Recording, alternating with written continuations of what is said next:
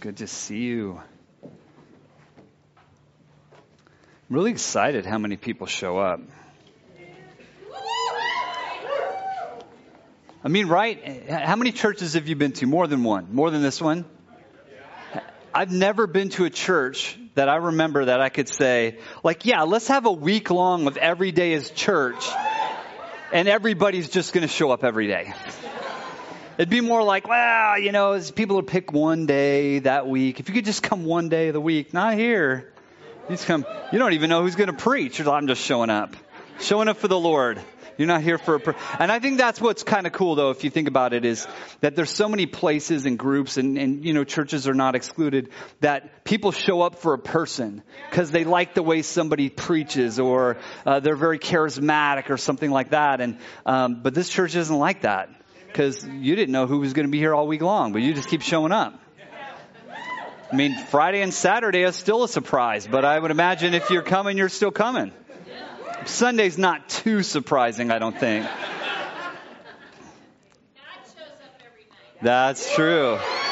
So you're not surprised. Okay, so our anchor verse this whole week and the whole year actually is engage the battle. It's Deuteronomy chapter 20.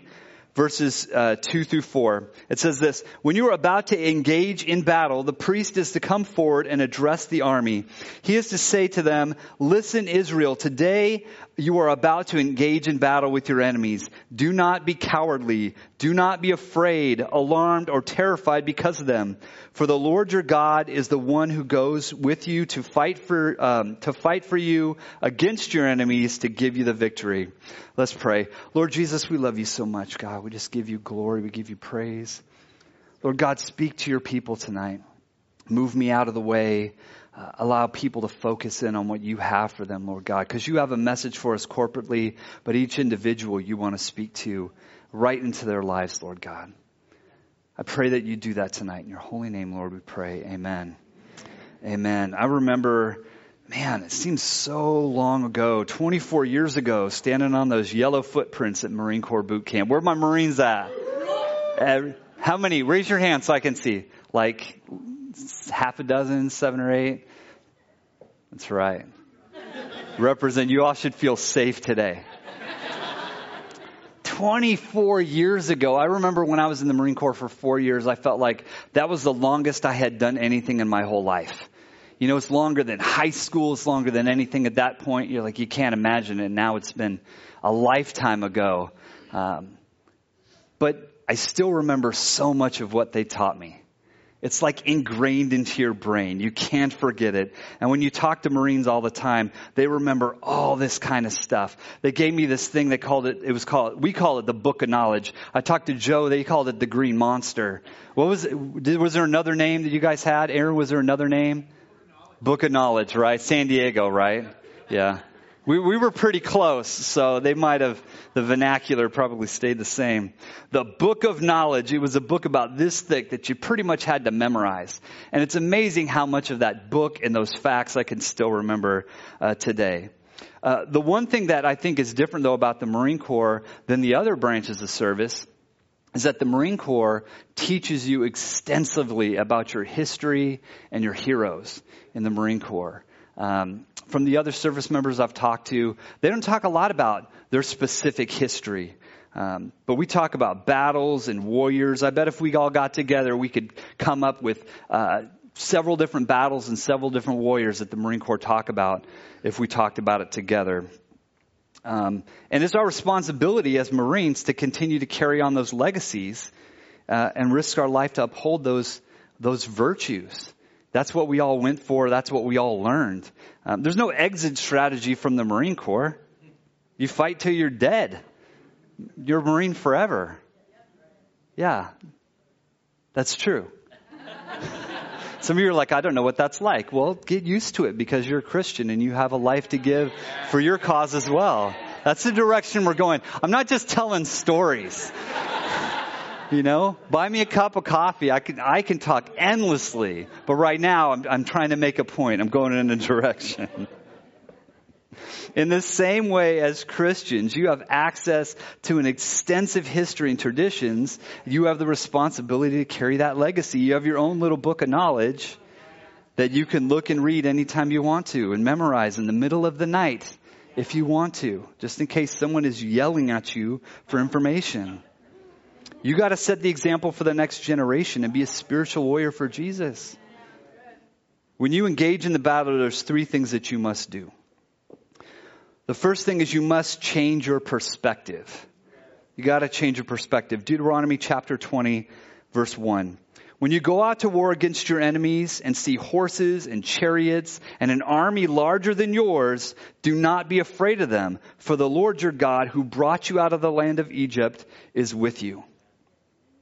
The Medal of Honor is the highest award that you can be given, and it's given to those who have shown extraordinary heroism, risking their lives to go above and beyond the call of duty. Now, we say things like risking our lives all the time, and maybe you have a friend that you've ridden with in the car, and you got out and said, I've risked my life. Seriously, though, you're driving 50 miles an hour head on with somebody else, and just a thin piece of yellow paint on the road somehow protects you. But when they're talking about the Medal of Honor and we're talking about risking your lives, we're talking about a situation where nobody would fault you if you didn't do it. Everybody would say, no, I get it. No one's going to do that. But you did it anyway, and you risked your life, and you saved lives, and you did great things. That's the kind of risking your life we're talking about. Not doing something stupid and foolish. We're talking about doing something heroic and miraculous for the sake of others. There have been a total of 3,520 Medal of Honor recipients, and 69 are still living. Put that number in perspective. I was trying to gather a number. There's been about 40 million Americans who've served in a time of war. So then if you add all the veterans in who served when it wasn't a time of war, like myself, what's the number of veterans there's been in the United States? 50 million? More? And only 3,520 Medal of Honor recipients. 300 were Marines that won the Medal of Honor, and 110 of those were at the rank of private or private first class. Basically like the bottom of the ladder is a third of the Marine Corps Medal of Honor winners. And there have been 19 veterans who received have been given the award twice. And 2 Marines. Marines, help me out. You know their names? No, but who else? Smedley Butler. And who's the other one? Because that's the one I'm going to talk about. Dan Daly, that's right. Actually, just to be technical, there were 7 Marines who won the award, but only 2 who won it for 2 separate conflicts. A bunch of others won it for the same conflict. They couldn't give them enough awards. That's what happened. Can anybody name any of the other 19 Medal of Honor winners? Army, where are you at? All right. So a couple. You guys, good job.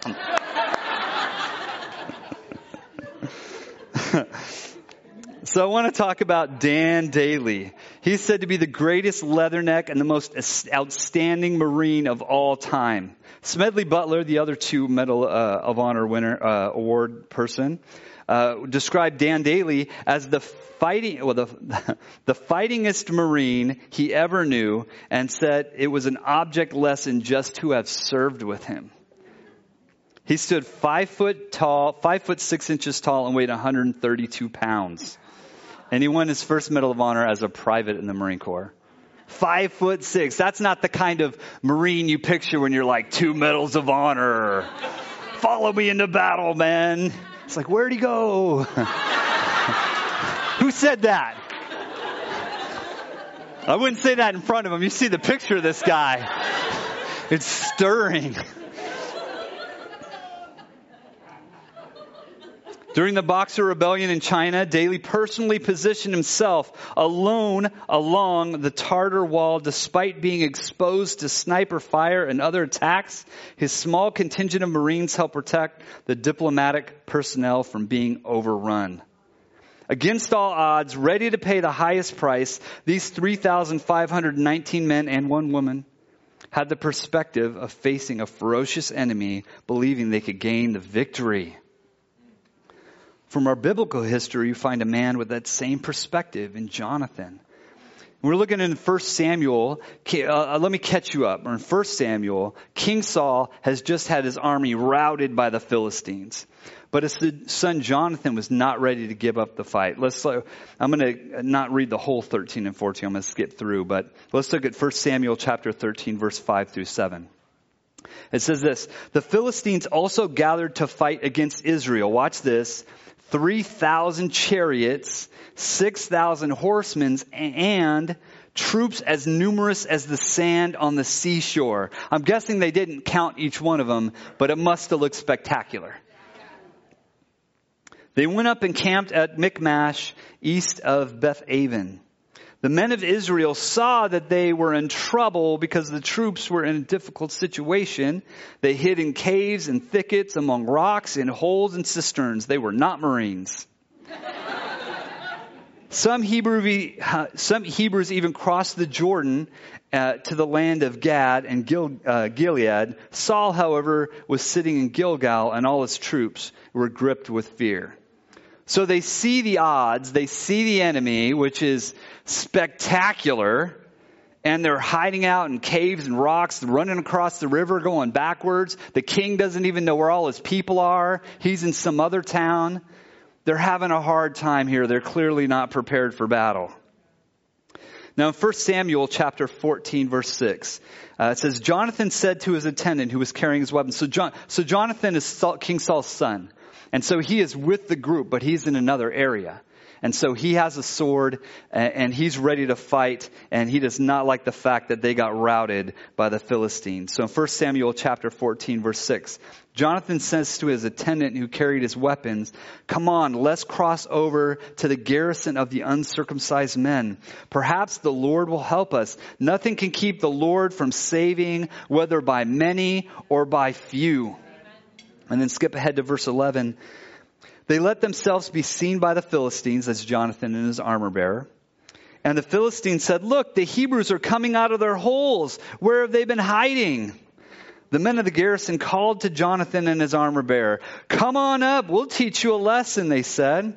Follow me, Jonathan told his armor bearer, for the Lord has handed them over to Israel. Jonathan climbed up on his hands and feet, and the armor bearer behind him. Jonathan cut them down, and the armor bearer followed, finishing them off. Imagine this, back to back. Jonathan's in front, armor bearer's in back. Jonathan's chopping them down, and the armor bearer's finishing them off. Like fighting team unit through the field. In the first assault, Jonathan and his armor bearer struck down about 20 men in a half-acre field. That's the Medal of Honor-worthy fighting right there. Against those odds, with that kind of army in the background, just taking people out, going across, because the Lord was with them. Now, Jonathan had a different perspective than Saul did on the battle, and a different perspective about the enemy, clearly. Saul tried to do it all on his own strength, but Jonathan relied on the Lord's power and leading. That's what made the difference here. When you're engaged in battle, your perception is going to be crucial. How you perceive things, what your perspective is on it, it's going to be important. On Monday night, Eva said, by focusing on our enemies and our fears, we make them seem even bigger. So to stop focusing on your big fears and start focusing on your big God. It's true, you spend so much time staring at those fears, they start to be all you can see. So take your eyes off that and start looking at how big God is and how He can overcome these things. We need to stop complaining about our lives and recognize the opportunity God has given us to show His glory, His provision, and His power to others. I'm terrible at complaining, but I just save it for certain people. So some of you, and you know who you are, get the brunt of the constant complaining. The rest of you are like, man, he's so easygoing. Everything's so great. And inside I'm like, so hard not to do. But I'm going to stop doing it. This is the year. The year of no complaining. We're 7 days in, and I think about 80%. So we're trending. We are definitely trending. But we have so much to be thankful for. And our God is so good, we need to stop complaining. Romans chapter 8, verse 18. For I consider that the suffering of this present time are not worth comparing with the glory that's going to be revealed to us. The second thing is you must change your attitude. You got to change your attitude. Embrace the suck.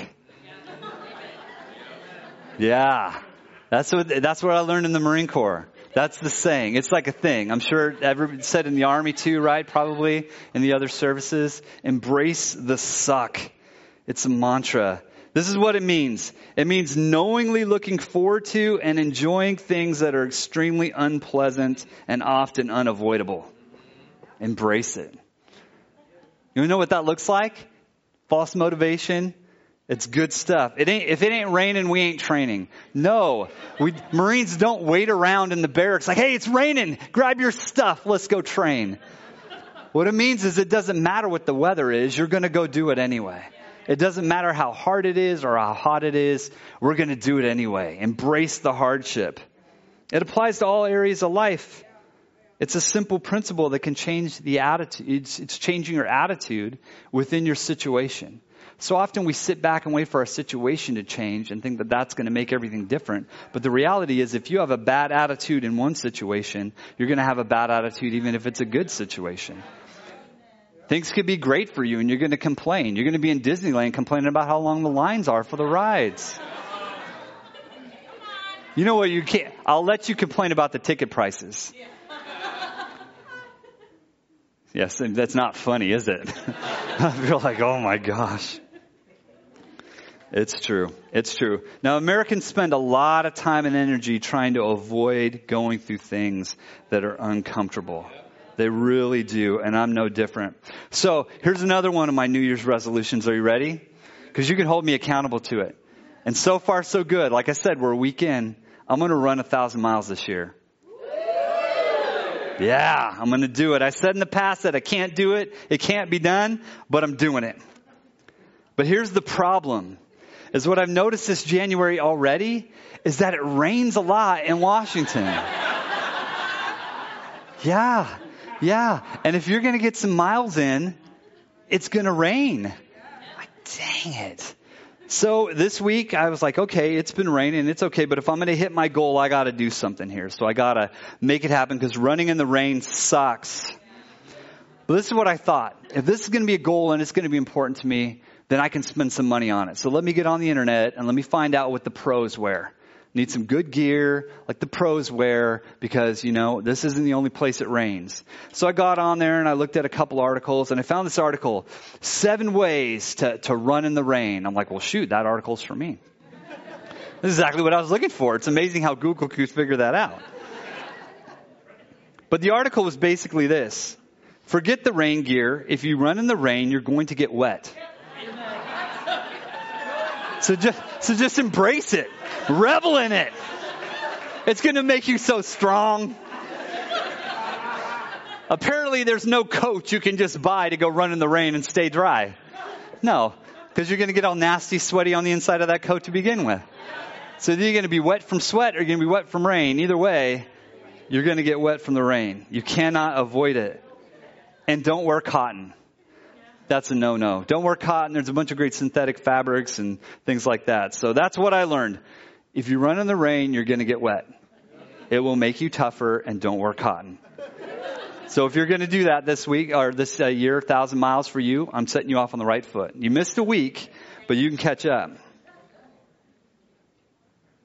The question is, do you want to be a wet warrior or a wet coward? Because you're going to get rained on either way. The rain's coming. In fact, it was already here. So are you going to be a wet warrior or are you going to be a wet coward? It's like Pastor Crystal wrote in her book. A runner runs no matter the weather, no matter what. Have you guys read her book yet? Yeah. Pastor Crystal's book? Who hasn't read her book? You better read it. Yeah. # run your race. Go find it. I think it's on Amazon. Is it on Amazon? Yeah, it's here. It's here. Find a way. It's really good. And you might actually want to start running because you'll be inspired. And you could at least make it a week as a runner if you get her book. I guarantee that. Because what else are you going to do? Because honestly, walking out like nothing matters in the rain, it's so gangster. Because you know what's not?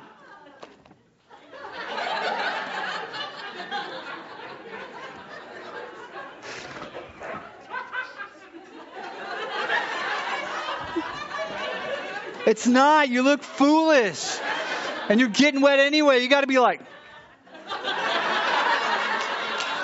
just rain coming everywhere. Who do you want to be? Philippians chapter 4, verse 11 through 13.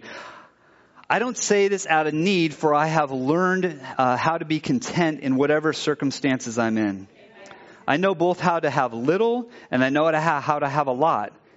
In any and all circumstances, I have learned the secret of being content. Whether well fed or hungry, whether in abundance or in need, I am able to do all things through him who strengthens me. Even run 1,000 miles in the rain. You need to act as if until it is. You know what I'm saying? Act as if. That means act as if something is already that way until it becomes that way. Another thing that is very popular in the Marine Corps and probably the other services too, because they suck equally, is false motivation.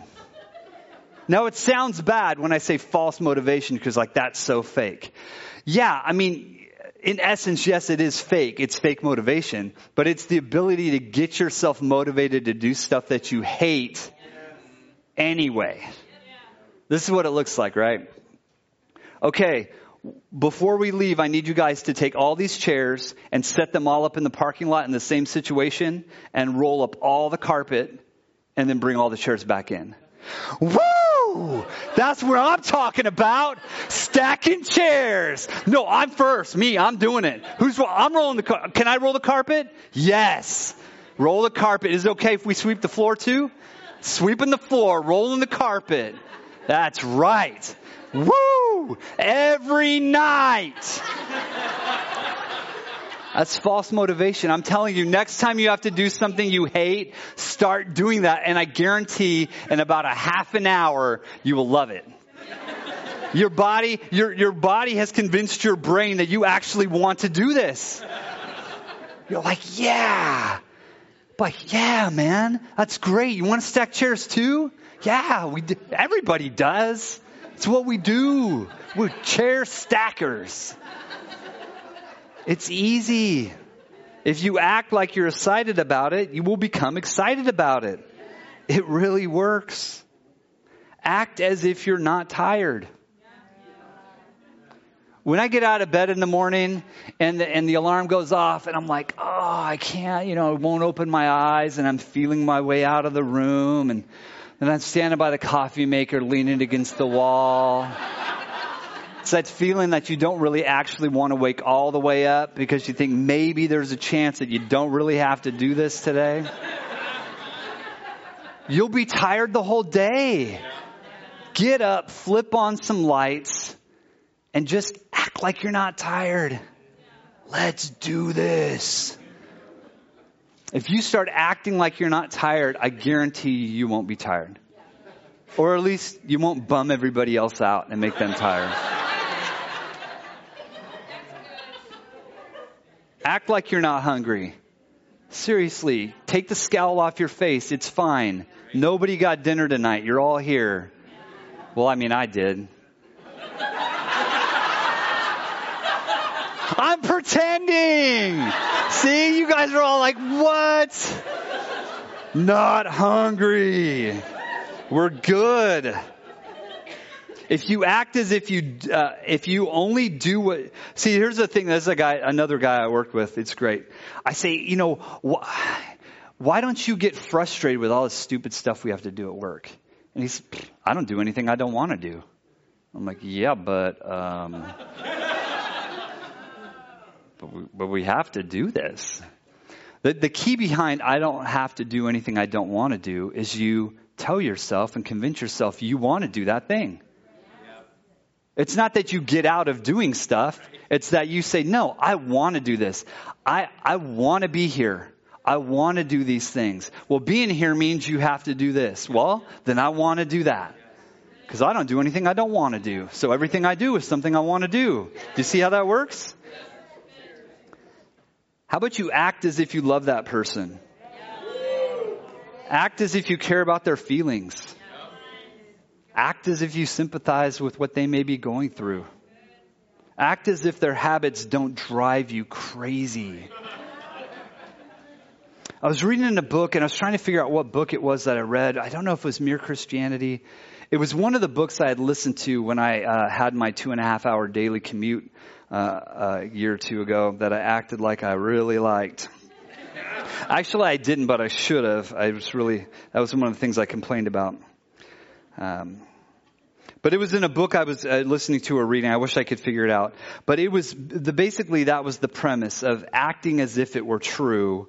Was if you physically behave in that manner and you act that way, you will actually start to be that way. So if you have a person that you really don't like and their bad habits grind, maybe they smack their food, or maybe they're a loud talker, or maybe they're a close talker, or whatever, and they bug you, or maybe they did something awful.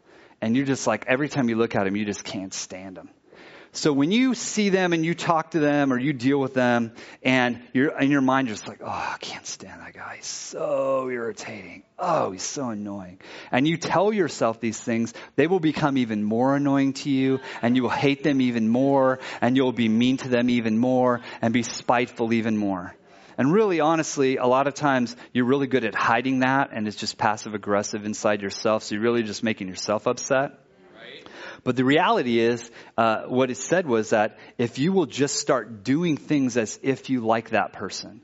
So like, what would you do for a person you like? Maybe hold the door open for them, greet them, say, well, what would you do to somebody you like? Hey, how was your week this week? And then you stand and you actually listen and participate with what they're saying. And maybe they got spit balling up in the corner of their mouths and you're like, whoa. But you're just like, yeah, I see what you're saying. Literally see what you're saying right now. The more you treat them with love and compassion and give them that midweek phone call to ask them about how their week was, even when you don't really think you're going to be interested in it, the more you do that, the more you'll find that you do like them and you do love them because you're treating that way. Whatever you're doing is making more of whatever you're doing. Whatever you're seeking out, you're going to end up finding. That's just what happens. So act as if until it is. Philippians chapter 4, verses 4 through 8. Rejoice in the Lord always. Again, I say rejoice. Let your gentleness be known to all men. The Lord is at hand. Be anxious for nothing, but in everything, by prayer and supplication with thanksgiving, let your requests be made known to God. Verse 6, be anxious for nothing. I'm anxious a lot of the time. I have anxiety sometimes. I get kind of triggered. I get at big groups. So sometimes I'm like, hey, I'm really busy. I know something I'm doing way up here because I just don't like being in the group and all the loud voices. And then I can feel like I can see what's going on in the back. But the Bible says be anxious for nothing, but in everything, by prayer and supplication and with thanksgiving, let your requests be known to God. So even if you still feel anxious, you can act as if you don't. By being in prayer and supplication, taking it to the Lord. And maybe inside you're like, oh, I'm still really anxious. But on the outside and with God, you're like, I don't want to be anxious. I'm just going to keep trusting the Lord and leaning on the Lord until you're not anxious anymore. Do you think problems just magically disappear? I mean, sometimes the Lord is a great healer. He can heal all things. But sometimes things just linger. You think when you look around and people seem like their lives are all together, first of all, they're not. That's you just projecting, thinking that everybody else has it better than you. But secondly, people deal with stuff all the time. They could be acting as if. They could be having a good attitude. They could be saying, good. Bad traffic today? Good. You have the choice of the attitude you're going to bring to the table. Either you're going to fully trust and rely on God and let him overcome your fears and anxieties and addictions and everything else, or you're going to stay over here and just say, I can't do it. Be anxious for nothing, but in everything by prayer and supplication with thanksgiving, let your requests be made known to God. And the peace of God, which surpasses all understanding, will guard your hearts and minds through Christ Jesus. Finally, brothers, whatever is true, whatever is honorable, whatever is just, whatever is pure, whatever is lovely, whatever is commendable, if there's any moral excellence, as if there is any praise, dwell on these things. See how your little book of knowledge just filled that gap for you? Do this, and the peace of God, which surpasses understanding, will guard your heart and your mind. It will protect you. For sure. You know, it's funny because sometimes people want to know how everything works. And me too, man. I'd love it if you had a question for me. I like to figure out like how the dots connect. Because it's one thing just to say, hey, be anxious for nothing. And you're like, great. How do I do that? And so then you can go over here and you can say, well, here's these scriptures. And when you spend time in prayer, reflect on these scriptures, then that does this. And then that relieves. You know, I love to connect the dots. But what's interesting is you see here, the peace of God that surpasses all understanding. Sometimes it just, I don't know. The Bible says if you do this, you will get these results. And I don't know how that works necessarily, but that's the formula. So start doing this and you will start getting this. Start leaning and trusting on the Lord in prayer and supplication. And you will have peace that passes all understanding, that protects your mind from all the madness out there in the world. I know I want that. Dwell on good things. Don't dwell on bad things. The Apostle Paul is a great biblical example of what it means to have embrace hardship and control your own attitude. Look in Romans chapter 5, verse 3 through 5. But we also glorify in tribulations, knowing that in tribulations produces perseverance, and perseverance, character, and character, hope. Now, hope does not disappoint because the love of God has been poured out in the hearts in our hearts by the Holy Spirit who was given to us.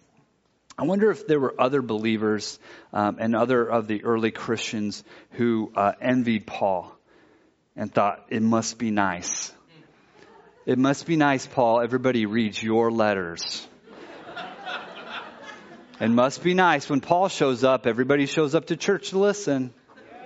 Must be nice.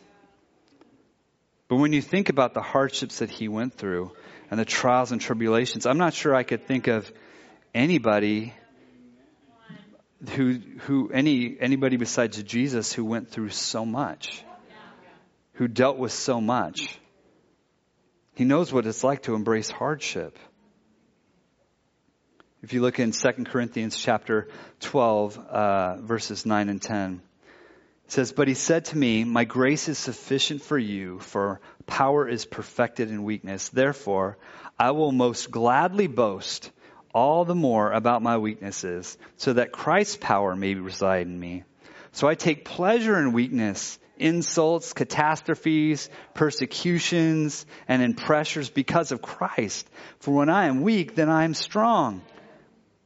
That's so interesting. He takes pleasure in those things. He's clearly not avoiding hardship. We spend so much time and energy trying to avoid hardship.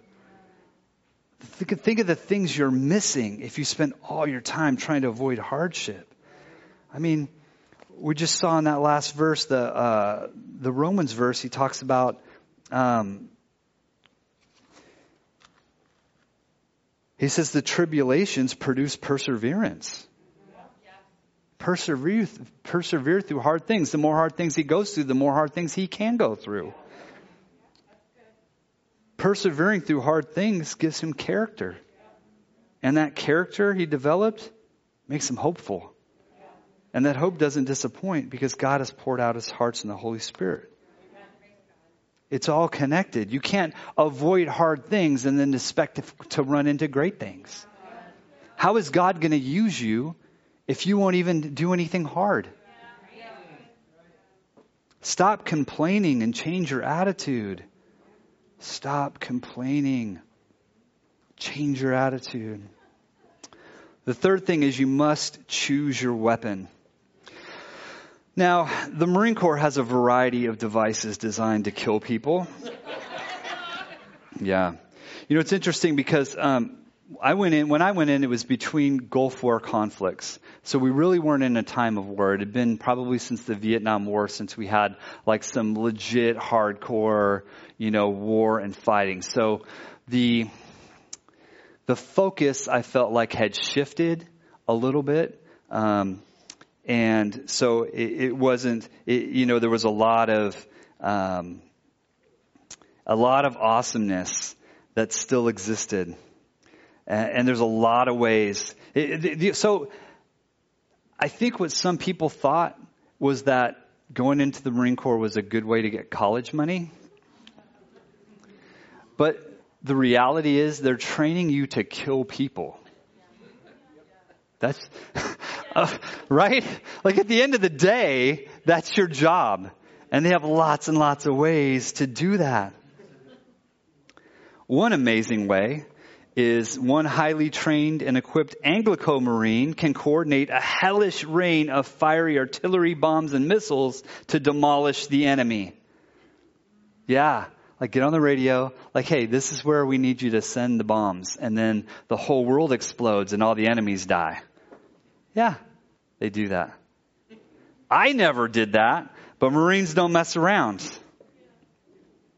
But did you know that the Marines are the only ones who still yell, "Fix bayonets"?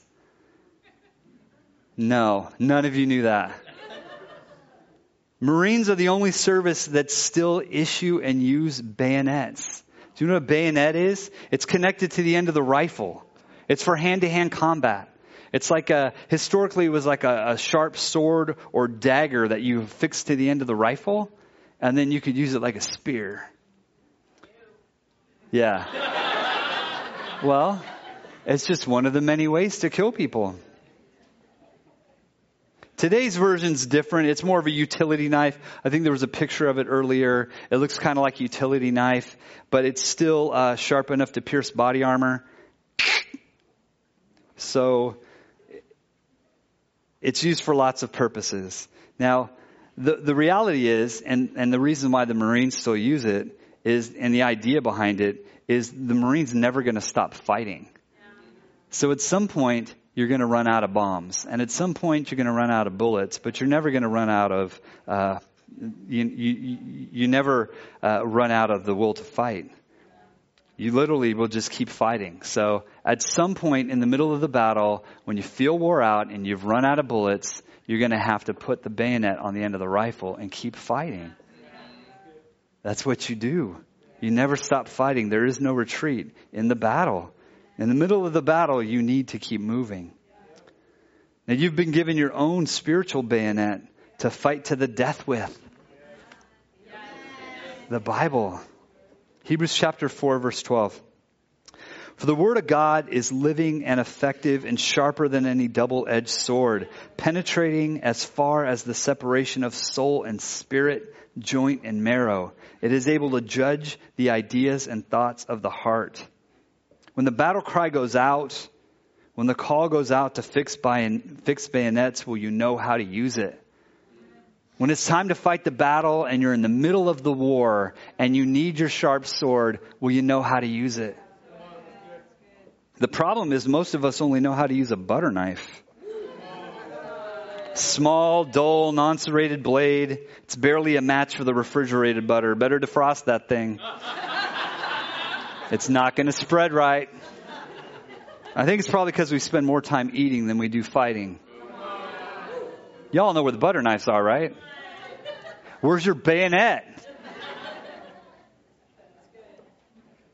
Our fight is a spiritual one. It's already happening. You need to be engaged. You need to be engaged in the battle. It's already happening around you. 2 Corinthians chapter 10, verses 3 through 5. For though we live in the body, we do not wage war in an unspiritual way. Since the weapons of our warfare are not worldly, but are powerful through God for the demolition of strongholds, we demolish arguments and every high-minded thing that is raised up against the knowledge of God, to take every thought captive to obey Christ.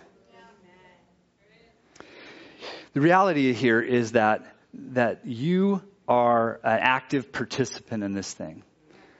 The victory is the Lord's. He has the power, but He uses you to win the battle. And so what kind of weapon are you going to be in the hands of the Lord? Are you going to be a butter knife, or are you going to be a bayonet? What's He going to be able to do with you? What kind of weapon are you going to be for the Lord? Your participation is required. Final verse is this, Deuteronomy chapter 20, verse 4. For the Lord your God is the one who goes with you to fight for you against your enemies, to give you the victory. In the hands of the Lord, you're going to be a bayonet or a butter knife. This is a wake-up call. This is a wake-up call. This is supposed to be encouraging. This whole week isn't about condemnation and making you feel like you're missing the mark. It's about wake up, let's go. It's about stop sitting down and start getting ready to fight. You were in the battle. Consecrate yourself. Get prepared. You're in the battle now. What are you going to do? Fix bayonets. Let's go. Let's go. Are you ready to be in the battle? Let's go. Are you guys ready to be in the battle? Are you ready? Amen. Awesome. All right. Why don't you bow your heads with me? Now, you may be in this place and you've never known Jesus Christ as your Lord and Savior. The battle rages around you, but you're not equipped. You don't have the tools and you don't have the power. And you realize it now, that you need the Lord Jesus Christ in your life. That you need a Savior to save you. You need forgiveness of your sins. You need to repent. So if that's you tonight and you've never given your life to Jesus Christ and you want to make Jesus Christ your Lord and Savior tonight, we want to pray with you. So if that's you tonight, why don't you just raise a hand? I want to have somebody be able to pray with you. Give your life to Jesus Christ tonight. No better time, no better place. And maybe you're in this place and you have just been gone for a long time. You've been gone, you haven't been fighting the battle, and the Lord is calling you back. And tonight, it's that moment. Tonight's the moment you say, I'm done being away from the Lord. I'm done denying Christ, and I want to come back to Christ. If that's you, you're in the right place. If you want to recommit your life to Christ, you're in the right place. But maybe you're in here and you just realize that you've been a butter knife for the past several years and you need to get in the fight. If that's you, now is the time. Now is the time to do that. Don't waste another minute. Now is the time to engage in the battle. Let's pray. Lord Jesus, we love you so much. We just give you so much praise and glory. You are the victory, Lord God. You are the only way. Like Pastor Crystal said, not Jesus plus, just Jesus. You are what we are here for and what we desire, Lord. Give us the strength to fight this battle, Lord God. Give us the direction. Give us your word, Lord God. You've given us the tools. Give us the courage to take on the fight. We love you, Lord, and we praise you, Lord, in your holy name. Amen. Amen. Remember, there's Friday, and remember, there's Saturday. Hey, we want to thank you so much for being online with us today. I want to remind you, if you're not a follower on Facebook, please like our page on YouTube. Please subscribe. Follow us on Twitter. Tell all your friends. Continue to watch online. We thank you for watching. We love you so much. Have a great day.